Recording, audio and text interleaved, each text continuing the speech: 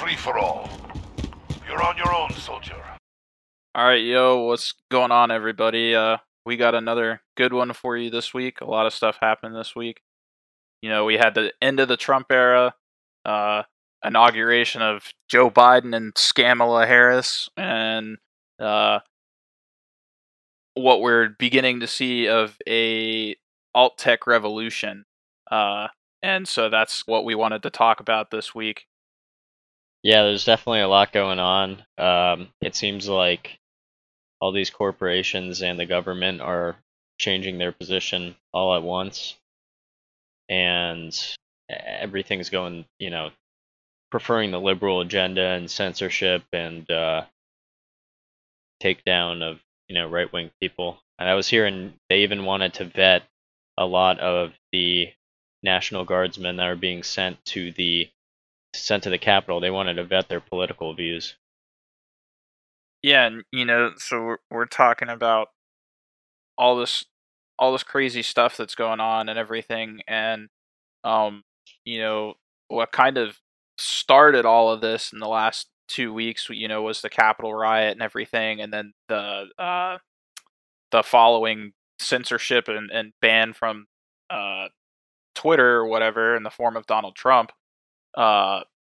They banned him from the platform and everything, and then they started essentially what we're seeing is a political purge of anybody that subscribes to an ideology that's different from what the left believes. And so we're seeing, we saw Donald Trump get banned, and then we're seeing people, lots of his followers are being purged from Twitter. People that subscribe to conservative ideology and even libertarians are all being purged from the social media platforms, and they've tried to find alternatives. And I think that's what we're starting to see is what's becoming of this alt-tech revolution. And an alt-tech revolution, we're talking about different social media platforms that are an alternative to the ones that we already have, or different availability in general. And we have websites like Parler, Gab.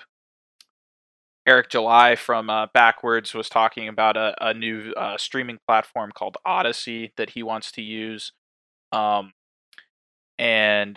we're seeing all these different alternatives that are starting to pop up, and people are starting to leave big social media platforms like Twitter. Streamers are starting to want to migrate off of Twitch and off of YouTube because they're being banned and censored on there anyway. Just for example, if you're trying to figure out stuff nowadays, people are almost always searching for things through Google, and obviously Google is a company that has been censoring stuff. Like, they put warnings on YouTube videos and links to articles or whatever to teach you their agenda. So a way to circumvent that is to use DuckDuckGo, and you can find a lot more information and look up things that aren't even on Google. And I think what a lot of people are starting to recognize is that the censorship, as far as banning people and censoring tweets or censoring the posts on any form of social media now, even by Facebook and Instagram, it's deeper than Donald Trump. It's not something that the left wants you to believe, where they're talking about, oh no, it was exclusively Donald Trump. It wasn't supposed to be anybody else. Although a lot of different prominent people like AOC and stuff like that they're asking for Trump's followers to be purged from social media and all these different platforms as well. So it's very much so deeper than the lie that the left is feeding us, that it was only because of Donald Trump. It's definitely deeper than him. It's more about silencing the opposition and silencing anybody that doesn't agree with you. Yeah, it's like they wanted this all along. They wanted to almost bait everybody into the same pool of people, or like be a Donald Trump follower, Republican, or like supporter, or part of any of these Republican college groups I'm hearing like that are gonna be put on like watch lists or something. FBI, I was hearing. I don't know. Correct me if I'm wrong, but things like Turning Point USA, which I don't really agree with, but they have a lot of conservative and libertarian young kids in their group, and they could be put on watch lists or like be classified as a hate group. Like that's pretty insane. And like I said, Trump's a big magnet of like support. Like a lot of different people like him, and obviously all these conservative groups have gone crazy over him in the past couple of years. So, like I said, it just seems like they wanted to use this as an opportunity to group everybody together and ban or deny services to people who are conservative or libertarian or don't really like the centrist leftist view. And so, yeah, the people on the right and conservatives, libertarians, centrists, that point of view is being purged by the left in a very organized manner. And I guess one of the ironies of all of this is that the left worked so hard to get Donald Trump banned from all these different social media platforms, as Facebook, as Twitter, and all this other stuff. They worked so hard to get him banned from all of these, but now that he's gone, everybody's complaining that politics is so dull and boring now that he's gone. They have nobody to make fun of, they have nobody to make memes of, and nobody's tweets to roast and all this other stuff. So like people are basically saying that politics is stupid now because he's gone.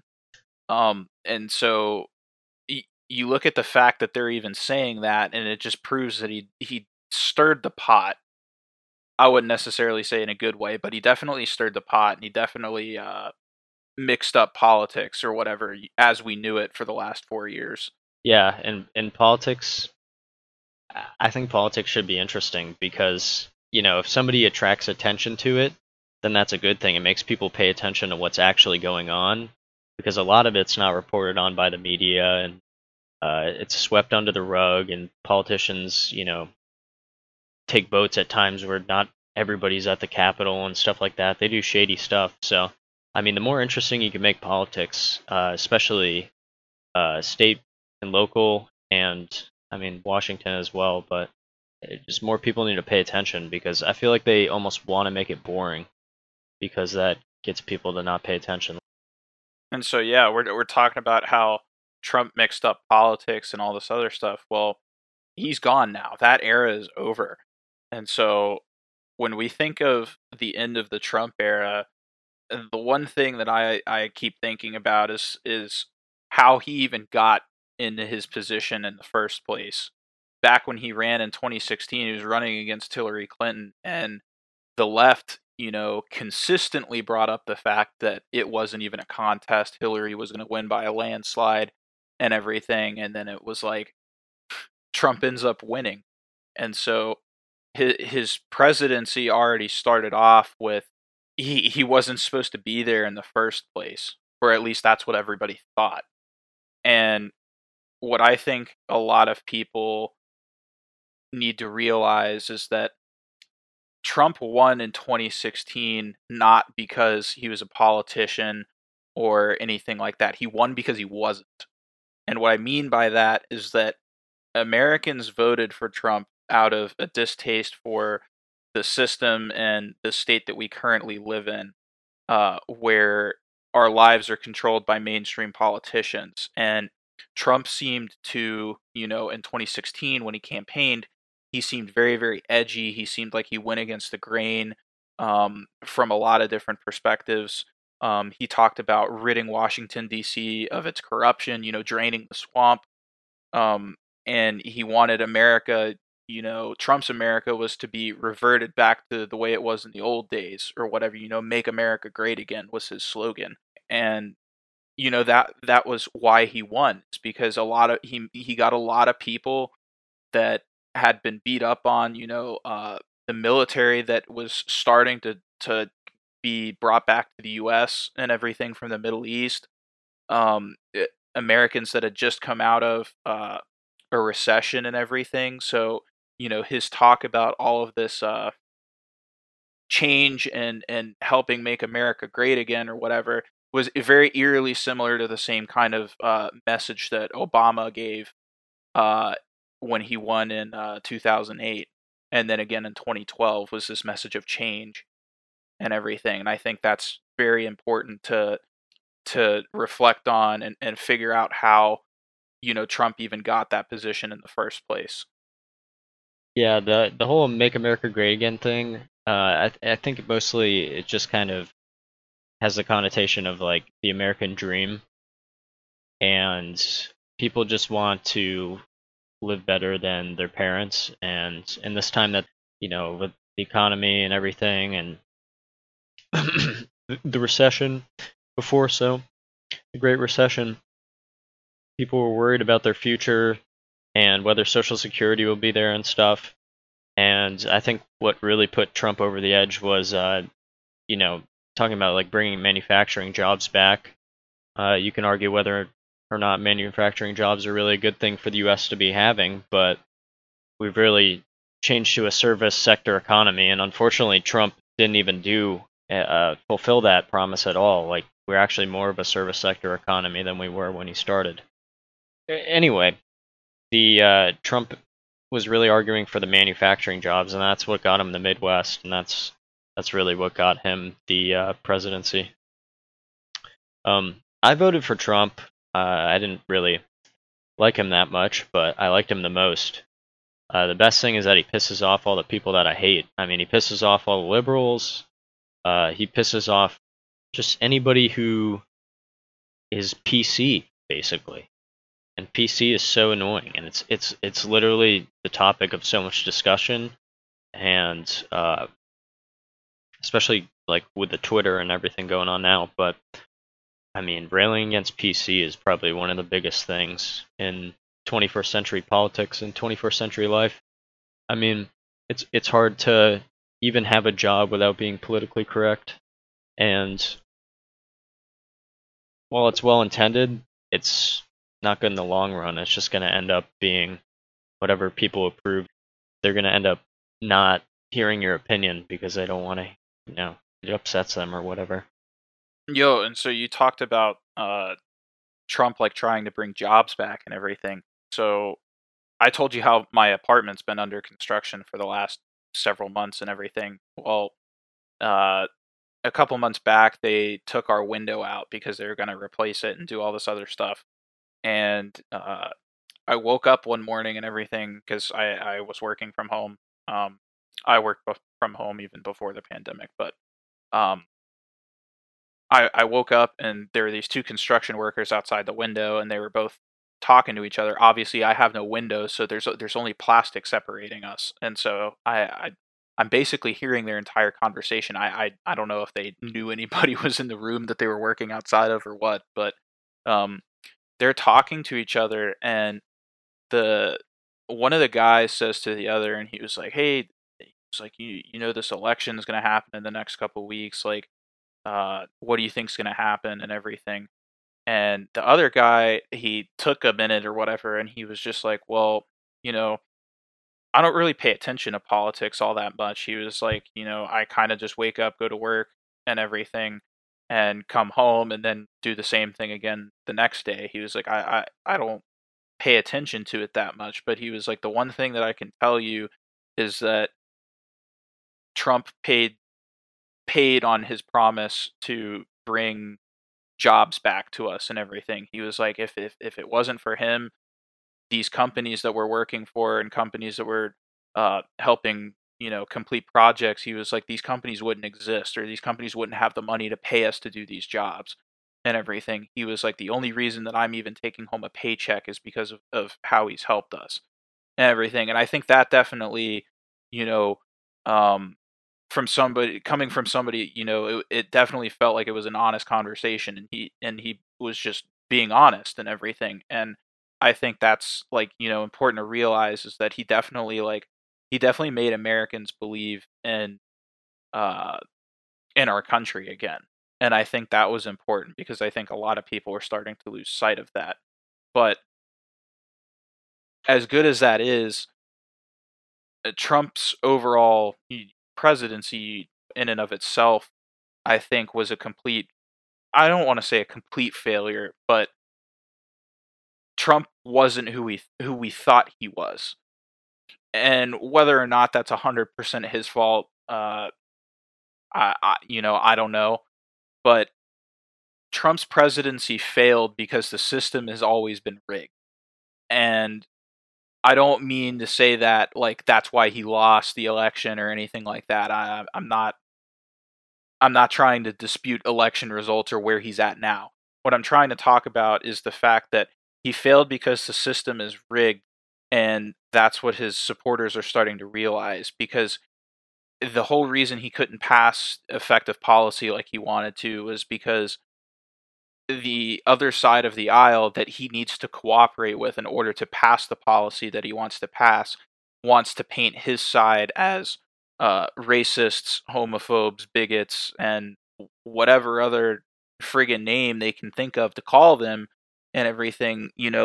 They want to basically demonize the other side and then blame them when they don't get anything done. And so that's what Trump dealt with for the entire 4 years that he was president. Was the election results were immediately disputed. They spent almost the entirety of his presidency trying to get him impeached for supposedly colluding with Russia to interfere with the election and everything. That got disproven, unfortunately, only a year ago. So he dealt with that for almost the entirety of his presidency, being told that he wasn't even supposed to be there in the first place because he rigged the election. And when that happens, you can't get anything done because people don't even want to listen to you in the first place. They don't even think you're supposed to be there. And so it was impossible for him to pass policy. And so, he essentially used executive orders for the most part to pass anything.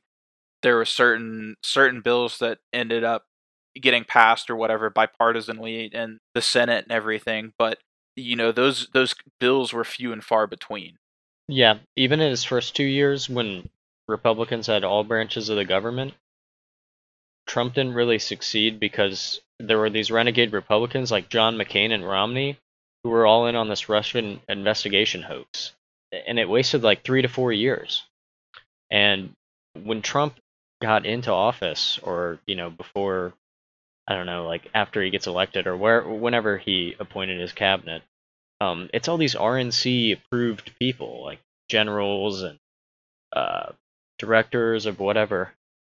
Yeah, like he had Swamp John creatures. Bolton in there, right? Wasn't John Bolton a part of his administration to some extent? Yeah, John Bolton, Rex Tillerson, just like all these people that are like super shady. And as soon as he appointed them, almost all of them, they just defy his orders at every turn. And we didn't vote for these people, so why are they able to just defy the person that we voted for? And aside from this whole message that he gave of making America great again, I think a lot of the more far right conservatives, they upheld him as the champion of the Second Amendment, and I think this is another one of his massive failures as a president, especially who campaigned as a Republican. That I think even Republicans need to realize this. They can't keep going on with this notion that he was a pro 2A president, because that's almost the opposite of what he was. When this whole attack happened in Las Vegas, I want to say that was in 2016, the year that he became president. And the left essentially, obviously anytime there's a mass shooting, the left wants to politicize it and make it about gun control. Oh, we need to ban high capacity magazines. We need to ban automatic weapons that have already been banned. It's like they don't even understand the laws that we already have, but they want to make more of them for some stupid friggin' reason. Trump, obviously, he doesn't want to look like the bad guy after all this bad press that he's been given. So he basically comes back and he says, okay, we're going to ban bump stocks. And if you don't know what a bump stock is, it's essentially a stock that you put on the end of a gun. And when the gun fires, it it turns the recoil into a way to fire the gun faster, basically. So Trump comes out and says, okay, we're going to ban bump stocks. He was like, automatic weapons are already banned. People can't even have those. So he was like, there's nothing for me to do in that department. But he was like, if these people are taking semi-automatic firearms that are legal and then using bump stocks to make them fire like an automatic firearm, okay, yeah, we'll get rid of them. And the problem was that that's what he told everybody the law was. If you actually read the law sets a very, very, very bad precedent. The law sets a precedent that is essentially any gun that permits an attachment. So obviously I just stated a bump stock is an attachment, but it does not specify that. It doesn't specify just bump stocks. It leaves it completely open for determination, and that allows any gun that permits attachments like a bump stock can be banned under the guise of an assault weapon. That means even something as stupid as a pistol that has the capacity to carry a laser underneath the barrel, that can be deemed as an assault weapon and can be banned entirely, which that's the complete opposite of what 2A is. We should be able to own anything that we want. And the fact that he signed this law or whatever and wanted to come off still as pro 2A is completely absurd, because that's the exact opposite of what it did. Yeah, Trump claimed that he wanted to be the most Second Amendment friendly president or something like that. Yeah, it's pretty ridiculous. I mean, people don't understand the point of the Second Amendment. They think it's for self-defense or it's for hunting or whatever, but you gotta understand, around the time of the writing of the Bill of Rights, they had just fought a revolution against a tyrannical government. So the whole point is to, and a lot of people had even moved to the continent to escape tyrannical governments before that, and then the British colonized everything, or the French or the Spanish. But the whole point is to fight against the tyrannical government, to have the same weapons that, is accessible to them. I mean, it sounds radical, but it's just how things were back then, and it's the unfortunate reality of how things are right now. I mean, the government and even SWAT teams have access to all this crazy stuff, and it's like all militarized, and then they want to come in and keep regulating more and more what you can own while they're getting the latest tech. It's pretty crazy. Like all this riot gear and stuff, and you see with all these police and all these protests. I mean, obviously, some of them need to be protecting private property, but they're not even doing that. So they're getting militarized, and they're just protecting themselves. And what did Trump do with the Second Amendment? He just basically, like you said, just made this declaration, this open door. ATF can do whatever they want with it, basically, and go ahead and regulate anything else based upon this. Yeah, the ATF needs to go. They need to be banned. I don't like them. But we're talking about how he failed as a Second Amendment president, but it's not his only failure either. He failed in just about every other area that he promised to come through on when he campaigned. He didn't finish this border wall. He said even if I only make it for 4 years or whatever, he said that the wall was going to be finished before the end of his first term. And, that didn't happen. In fact, Biden actually just repealed that. So border wall construction has completely ceased at this moment. Lock her up didn't happen. Hillary Clinton's still free. Yep, Hillary's still free. The Keystone Pipeline project still wasn't finished. Biden made quick work of that as well. He just revoked the permit for that project, so you can say sayonara to 40,000 union jobs. That's an incredible first day as president, eliminating 40,000 jobs. Trump still couldn't repeal Obamacare. In fact, and see, this is another thing. The conservatives champion this idea. We're going to repeal and replace Obamacare. it went from just repealing it to, okay, now we're going to replace it. Like, isn't that the entire reason you were repealing it in the first place? Is because the government shouldn't be mandating healthcare? Yeah. They completely lost the idea behind the movement that they were broadcasting and everything. So, repealing Obamacare, and see, they didn't even repeal Obamacare. They couldn't even replace it with anything because they couldn't repeal it. And then Trump's deficit spending was just absolutely stupid.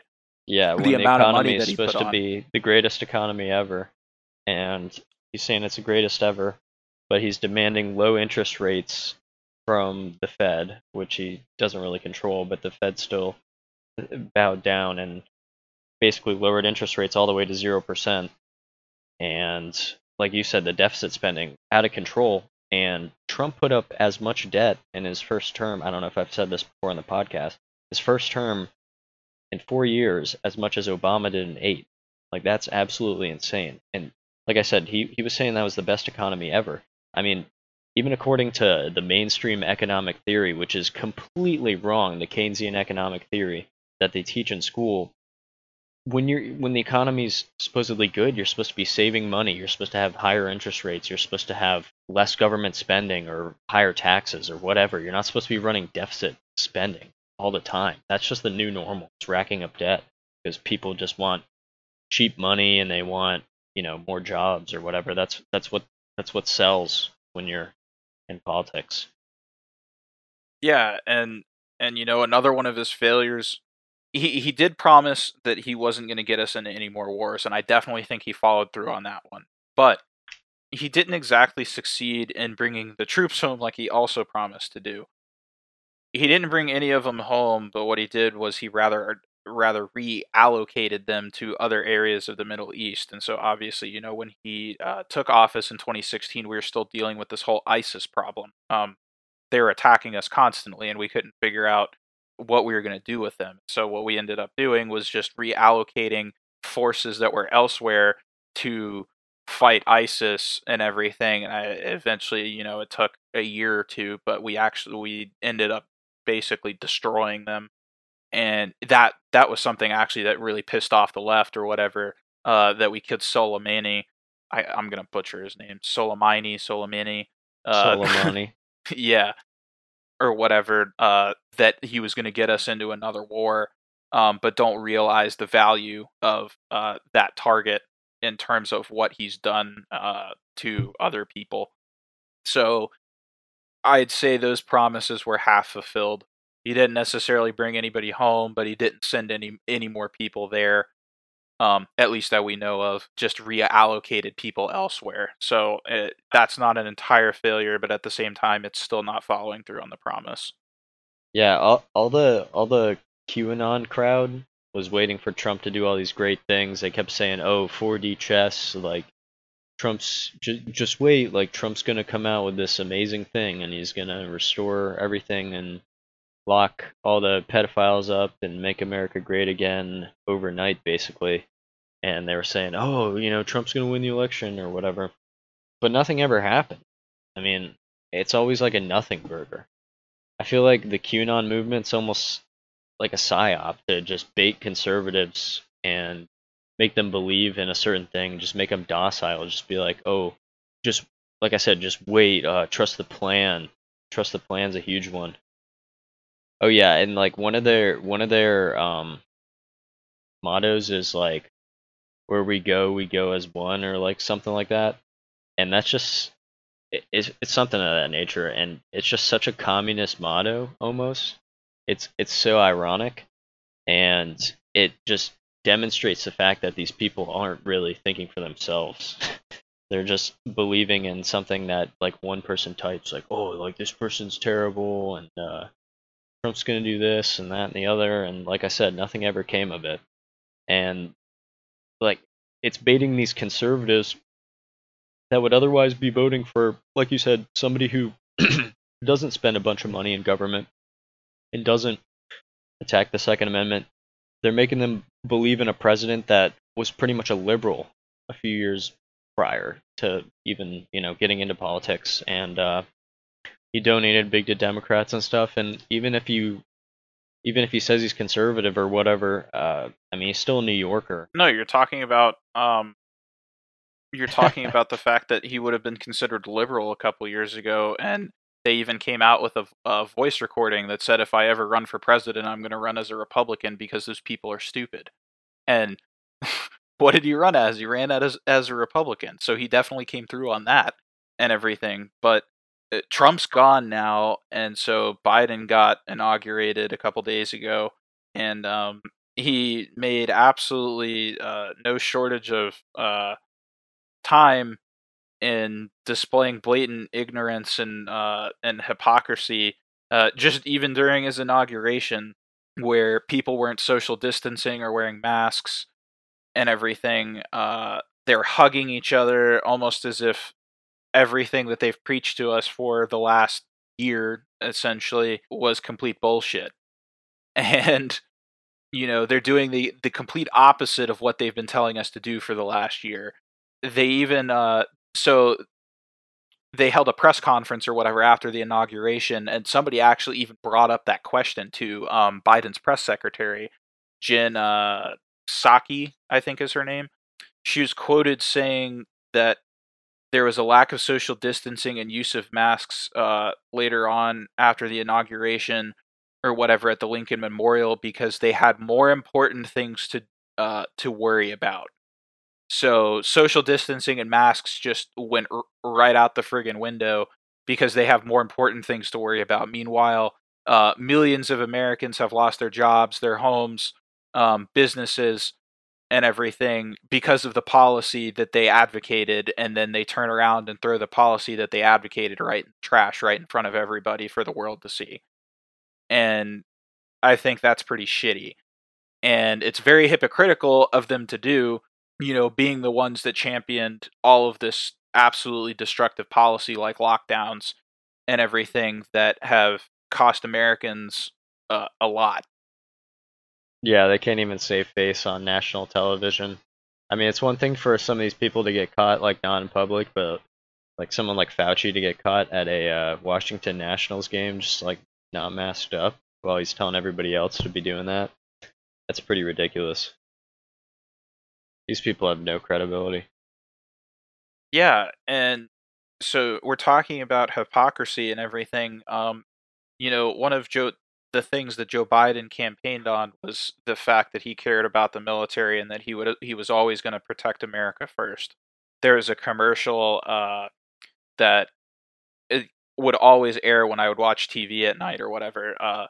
One of his campaign ads, and at the end of it, it was a quote of Joe Biden saying, "I'll protect America first without exception every single time." And the first day he's in office, they tell the military that was on standby for the inauguration, all the photos that you saw of all these National Guardsmen outside of the gate or whatever, where the inauguration was being held. He basically told those military that we have absolutely no use for you guys anymore. You guys can go and sit in the corner of this parking garage and rot. Basically, one outlet for electricity and one bathroom for however many thousand troops that they put in this parking garage. Not only that, but they begin purging different military members who basically were either indifferent or were not in support of Joe Biden's inauguration. They said, "You don't like Joe Biden? Okay, you're gone. Peace." And the other hypocritical element of it is the fact that they had his entire inauguration fenced in as if walls now work. They talked about that for 4 friggin' years while Trump was shouting, "Build the wall." They were saying, "Oh, walls don't work, walls don't work." And now Joe Biden's inauguration is surrounded by one and nobody says a thing. Yeah, the whole, and the word he keeps spouting off is unity. It's like everything's unity, unity, unity. I'm going to be a president for every American. These are the things he says, but obviously it's not true, and obviously a good portion of the 75 million that voted for Trump don't think that he's a legitimate president. And it's just pretty hypocritical. And it's funny because there was a meme with a photo of the Trump inauguration, and it was saying, "Oh, this is when a dictator took over." And then there was one that shows the Biden inauguration with all the National Guard and all the fences and everything, and extra Capitol Police, and it says democracy. And it's so ironic because this is what the mainstream media portrays it as. Peaceful transition, like, oh, back to normal, Biden's gonna fix everything. Trump's Hitler or whatever. But Trump's the one that won by votes, and Biden's the one that a lot of people think cheated or whatever. And Biden's talking about how he wants to put America first and all this other stuff, and that unity and healing is what he's been preaching and everything. And he made absolutely quick work of making the U.S. dependent on a bunch of different foreign powers again. And what I'm trying to say by that is that he's essentially undoing all of the things that Trump was successful at doing during his presidency, either by executive orders or passing bills. He's issuing all these different executive orders. He's issued a crap load of them at this point, but some of the ones that he's issued so far. So we're talking about rejoining the Paris Climate Accords that essentially put us at the mercy of all these other different foreign powers when it comes to emissions control and all these other different variables. So he did that. He cancels the permit for the Keystone XL pipeline, which now makes us dependent on foreign oil again. On top of making us dependent on foreign oil, he now announces that we're going to go send more troops to Syria or something like that. You're an absolute idiot if you don't understand the fact by now that we're going back to the Middle East because of foreign oil. We're not going back there to fight terrorists. Yeah, and also with Joe Biden being against fracking, alongside the Keystone Pipeline, it's going to really, like you said, make us dependent on foreign oil.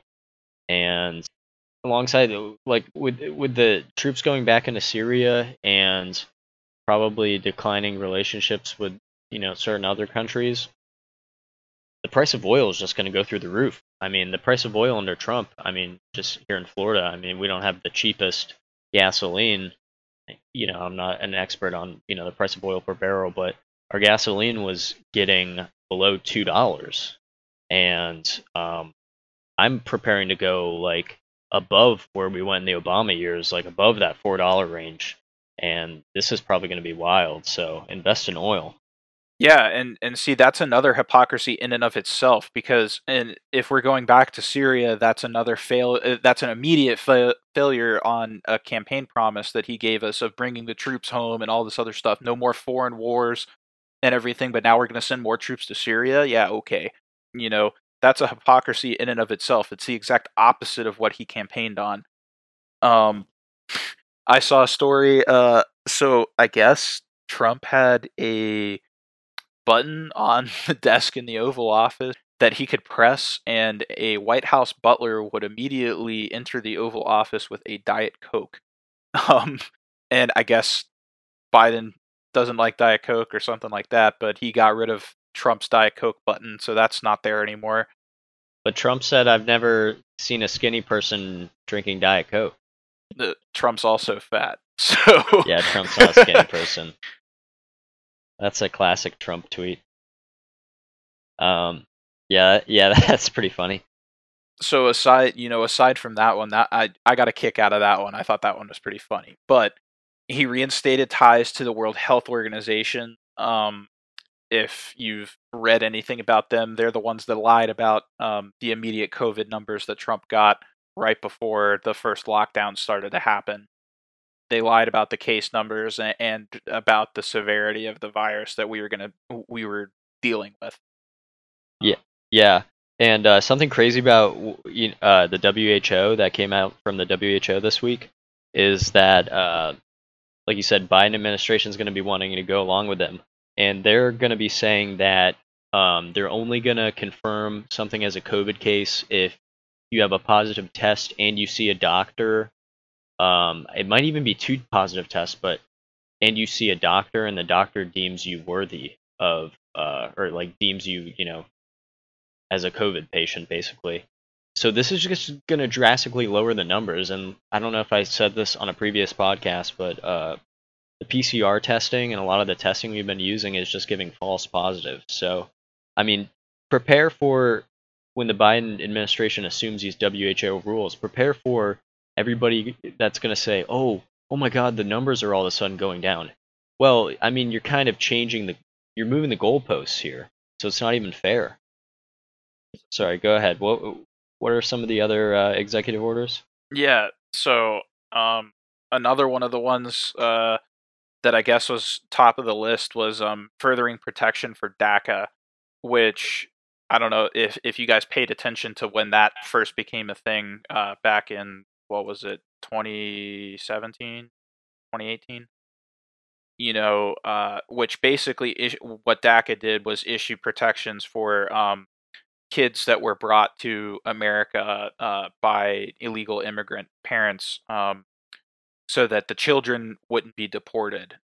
Their parents got no such protection, but the kids would be allowed to remain in the United States, which I don't necessarily think is an inherently bad thing. I definitely don't think that kids should be punished for a crime that their parents either knew that they committed or maybe didn't quite understand that they were committing. That's not an inherently bad thing. However, if kids want to stay here or whatever, because obviously, when this became a thing, you're talking about immigrant children or whatever that were born in the U.S., a decade or two ago. So they're, of legal age at this point to apply for citizenship and everything. It's not an inherently bad thing if these kids want to do everything right, but if they completely choose to blow off the system, then that's an entirely different problem. And so obviously it doesn't address that issue. And we're talking about illegal immigrants. Another executive order that he issued halted the border wall construction. So Trump's build the wall campaign promise, that's no more. The wall wasn't finished, and Biden just halted construction of it. So our borders are obviously still open for illegal immigrants to come over and cross whenever they want to.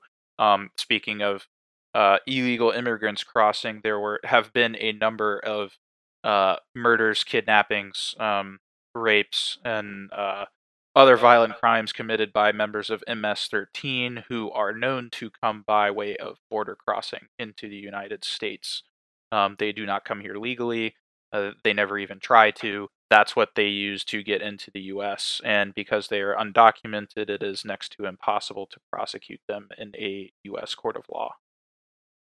See, the thing about like the border wall and that not being finished and DACA being furthered, this is one of the main things that kind of resonated with a lot of Trump's base is not having DACA and building the wall because, although these people, it's not their fault or whatever if they come here, a lot of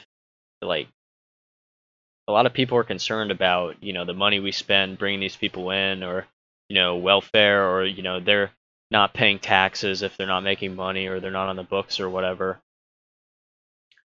And they're just benefiting off, the roads and public health and all this other stuff, especially in places like California. Yeah, and so I guess the last executive order, going back to our original talking point of all these different executive orders that Biden has issued so far, the last executive order that I thought was worthy of noting was that he issued an executive order that essentially directed all federal employees to make an oath to restore and maintain faith in the federal government. And that's where I want people to stop telling me that it isn't a friggin' cult, because it is. Worshipping the federal government and making them your only god is it's definitely cult worthy. So stop telling me that it's not a cult. And so yeah, I guess it definitely brings us to our next question. Is Biden just doing all of this so that he comes off as a good president that's done something, or is he a stepping stone for Kamala Harris to take office? There's definitely a lot of people have this theory that Kamala Harris was always meant to be the president, and that something's going to happen within the next several months, or maybe even a year or so from now, that's going to allow Kamala Harris to take office. Whether it's Biden being medically unfit for office, he definitely presents signs of dementia and possibly even Alzheimer's, just given the fact that he can't form coherent sentences and he mumbles and all this other stuff. Those could definitely be signs of age and everything. So is age what takes him out of office, or does he do something that's beyond forgiving, and do they impeach him and then allow Kamala Harris to take his place? What happens? Basically, is he a stepping stone for Kamala to take office, or do you think that Biden's there to stay? I don't think Biden's going to last more than 6 months, and especially now with all this coronavirus going on and all these misclassifications when it comes to medical treatment and death certificates and stuff. It could even be coronavirus that kills Biden. Not really funny, but Kamala would be the perfect person to bring about the liberal agenda. I mean, she's a hypocrite, she's a liar, former cop, would prosecute people all the time for drug charges and stuff, and now she's saying that, in the vice presidential debate, she was saying, me and Joe want to decriminalize marijuana on a federal level. It's like, do you really, or are you changing your position? Is your position just what the party tells you to do? Yeah, because she's the one that quite literally prosecuted who she viewed as drug criminals or whatever. She's the one that prosecuted them under Bill Clinton's crime bill, right?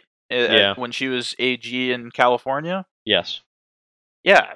So that's another hypocrisy in and of itself.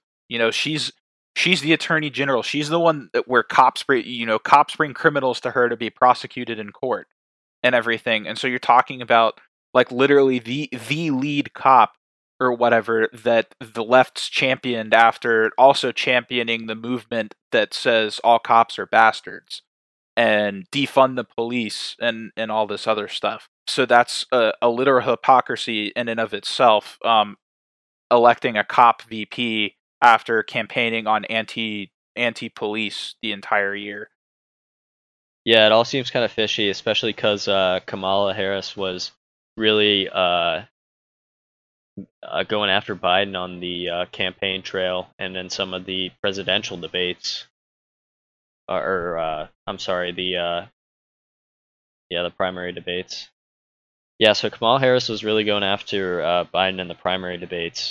I don't know how somebody like that would want to stab Biden in the back, almost. Or, obviously she's completely fake and she's a tool. I mean, that's true, but she'll probably make her grab for power. And she's definitely checks all the intersectionality boxes of, black woman. And she's like, I was disadvantaged and whatever. Yeah, and so just with this administration, just in general, how long do you think it's going to take for the Biden administration to start blaming the Trump administration for their own failures, even though Trump's obviously gone? Because that obviously, if that happens, that kind of remains consistent with the whole with the Obama administration. With their attitude of blaming Bush consistently for their own failures as an administration, because the Democrats have obviously extended this impeachment trial well into Biden's term, when in fact Trump is gone from office, so it doesn't even really matter anymore. He's gone either way. They're just doing it at this point either to embarrass him or to make an example out of him, essentially. They got him banned from Twitter, and he's no longer in office. They have nobody to make fun of anymore. It's literally like beating a dead horse. So do you think that we're going to start seeing more of that? Do you think he's going to continue to blame Trump? Oh, there's no doubt. And obviously, Biden's trying to usher in some terrible policies like the Paris Climate Accord, and even has flirted with the Green New Deal, which I don't want to get too far into it, but basically on a scale of what makes countries rich and what makes them grow is cheap energy and cheap access to raw materials, land, labor, and capital. Basically, the Green New Deal is going to set us so far back economically, not only with upfront costs, but with opportunity costs of what we could have been in the future. They're going to bring in some terrible policies, and no doubt there's going to be consequences. There's going to be economic downturn. There's going to be civil unrest, and they're going to blame Trump and they're going to blame his followers as if they weren't really for 4 years constantly badgering Trump's followers and saying that Trump's not legitimate and getting rowdy with Antifa and BLM. I saw a story get posted last night or the day before of during Biden's inauguration or whatever, at simultaneously happening the inauguration in D.C., rioters in Portland or Antifa, it confirmed Antifa, had the flag patches and everything, were vandalizing and destroying the DNC headquarters in Portland. And I thought that was pretty hilarious of the left's own goons going after one of their criminal cathedrals in Portland. I thought that was pretty funny. But we're nearing the end of the podcast, so very quickly, do you think Biden's administration is going to start sparking a shift into the idea of decentralization or seceding because we have a bloated central government, or do you think that we're going to suffer for 4 years under Biden and wait to see what happens? It depends. I don't think people really, especially in this day and age with all the standard of living we have and everything, I don't think people have the will in them to really fight for what's right. And obviously the people at the Capitol were like, they acted like they want a war, but they didn't really understand the implications of the door they were knocking on or the Capitol they were breaking into when they went there, because obviously they're placed on watch lists and gonna serve federal time. But I don't think people honestly have it in their will to fight. At least not yet. Things aren't that bad. But I mean, we talked about the alt tech revolution at the beginning of the podcast, and I think that's definitely an indicator as to where people's minds are at right now in terms of where we're going, the direction that we're headed. We're seeing a mass exodus from Twitter. Twitter stocks continue to plummet, unfortunately for them, but we need to let that platform run itself into the ground. They need to go. They need to be gone. And they're taking care of themselves for us. Their stocks continue to plummet as they continue this ideological purge on their platform. So they can go for as far as I care. But I think that's definitely an indicator in terms of where people are where people's minds are at, or at least some of them.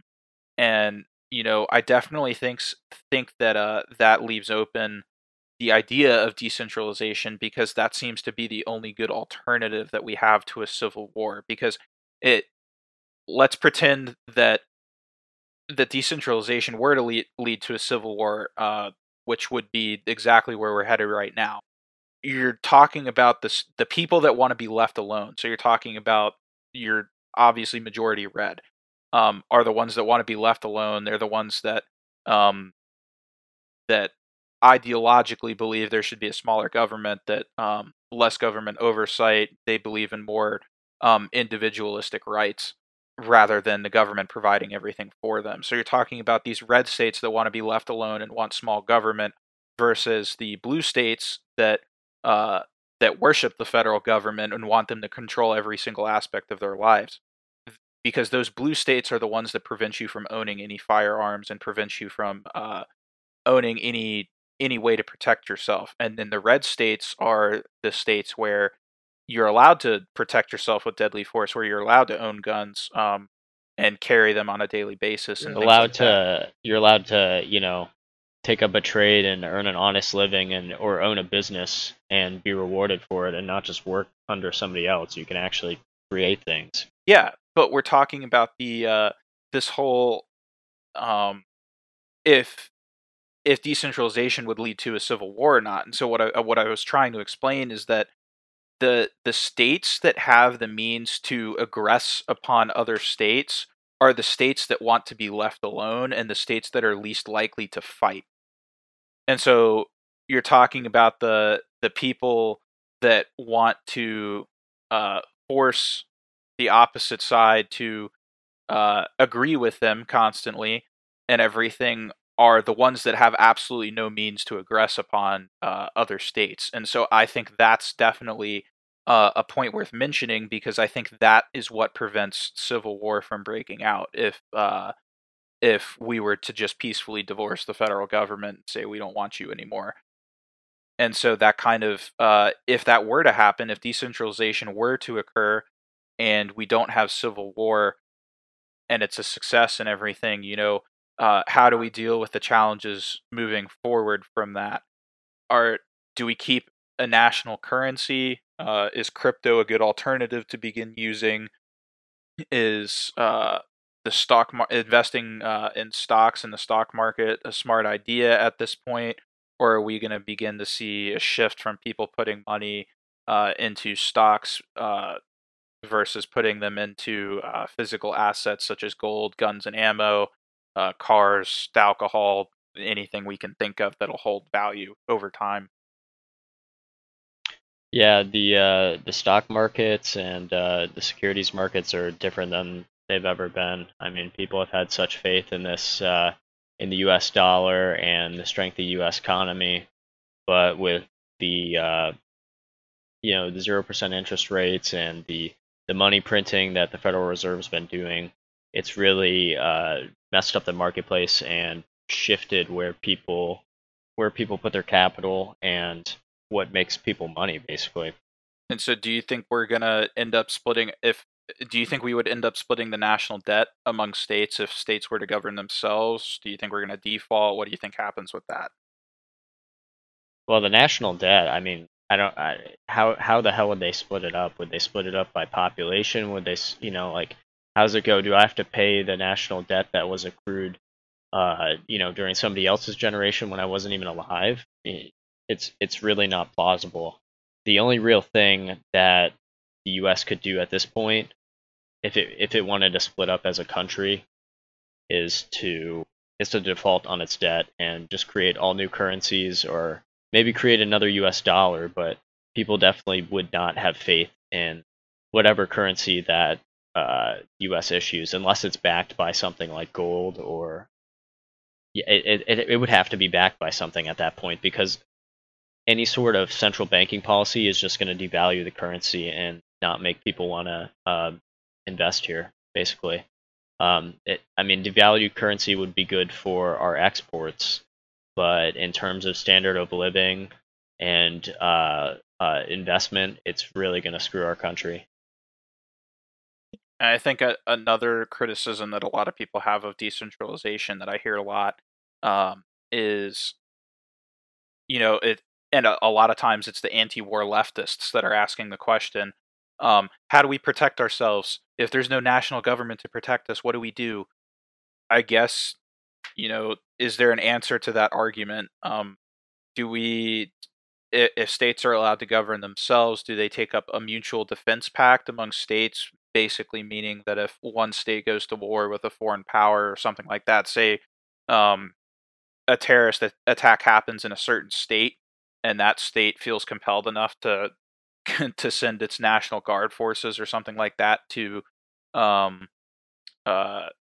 fight in Syria or something like that, do other states come and help them, or is that something that, like, Texas itself is going to have to decide, or is it going to be a state-only affair? Is there an answer to that argument that we won't be able to protect ourselves?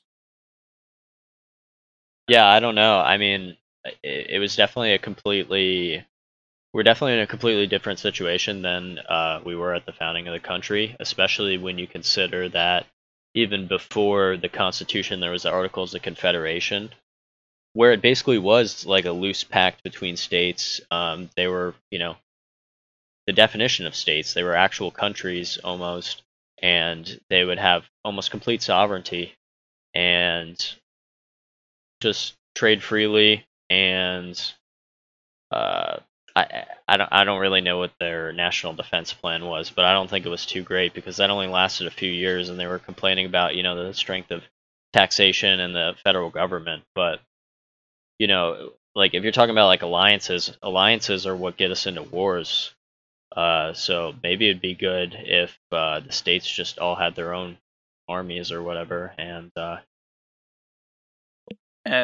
I guess the last thing that I would mention is that people need to realize that where we are currently heading with all of the censorship and purging people from social media platforms, firing them from jobs because of their political views, and literally, the literal definition of cancel culture, with canceling all these people that don't agree with you and things like that, it begs the question of why do we continue to have faith in the system, and why do we continue to want to share a government with people that either want us dead or want us purged from existence?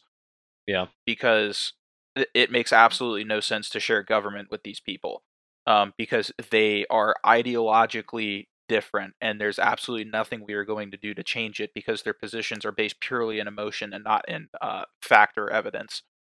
And I think people need to start to understand that decentralization is the peaceful approach to the situation. We are currently headed towards civil war. Make no mistake about that. And so decentralization is the other option that is on the table, that theoretically would not result in any bloodshed because of the factors that I already discussed. And so I think decentralization is the only option that prevents a civil war. Yeah, like I mean, I don't know other than like because you could say decentral, like because obviously if the central government had less power, that'd be great. Like the federal government had less power, and they just let the states be what they were intended to be, like laboratories of democracy, and they could figure out whatever's best and do what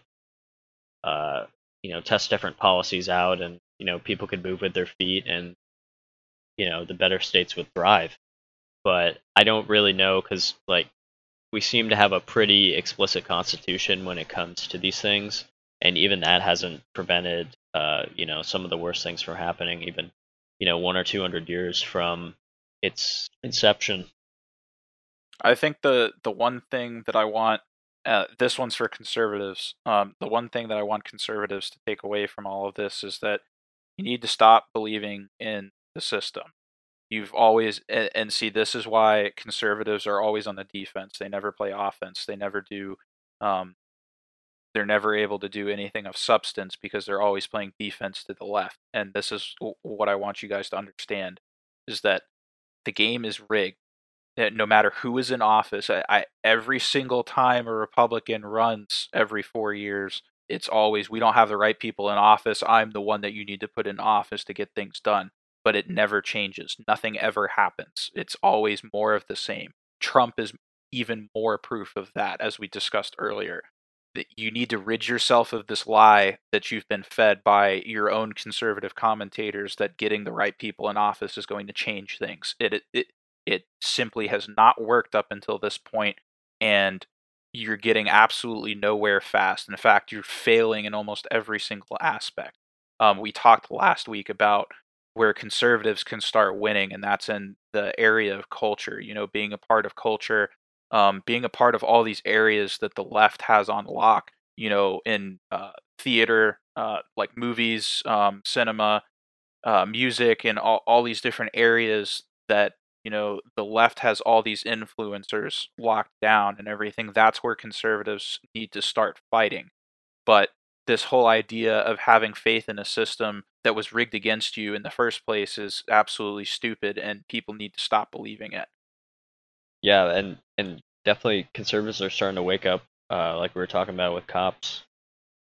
And yeah, it's just always kind of like a compromise because people say they're conservative, and whatever definition you really think that has, I mean, obviously it kind of like harkens back to, the whole idea of whatever was in the past or whatever. But these conservative politicians, these Republicans that claim to be conservative but are basically rhinos. Basically, all of them are Republican in name only.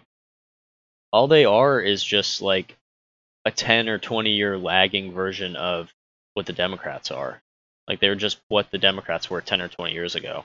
And Michael Malice says that conservatism is progressivism driving the speed limit or something of the like. And that's completely true. These conservatives are completely on board with what was once radical leftist agenda, things like Social Security spending that's out the roof. They used to always talk about the fiscal cliff and stuff, and like we were talking about with Trump, I mean, people have just forgotten what it is to be conservative or what it is to have values or principles. People just want to attach to their red or blue mentality dichotomy and have something to hate and something to blame for everything. I guess to conservatives, I'd say stop believing the lies that you're being fed and start taking action. Call these people out. Yeah. Call these Republicans out. Yeah. They all suck. Almost all of them. Call not Republicans all of them. out. Call everybody out, man. People need to stop believing in these lies that they're being fed by the mainstream media and mainstream conservative and liberal commentators and everything, because it's simply not the truth. It's not fact. It's not backed by literally anything other than emotion. But stop believing the lies. Start taking action. I'm always loud on Twitter. I always make sure that, just for my own sanity, that I make sure that people understand that I don't believe any of this stuff and everything, and that and a lot of people like me for that. So I'm gonna keep speaking my mind until they ban me off these freaking platforms, dude. I've already flirted with a Twitter ban. I've already deactivated my Facebook and a couple other things. So they're gonna have to ban me off these platforms before I stop exposing them for what they are. I'm sick and tired of it. Yeah. That's pretty much it. That's pretty much all we got for this week. Yeah, dude. There was a lot going on. I'm super hungry. Yeah. There's a lot going on with, like we said, the inauguration. Trump's out of office. He'll definitely be missed for his humor, if anything.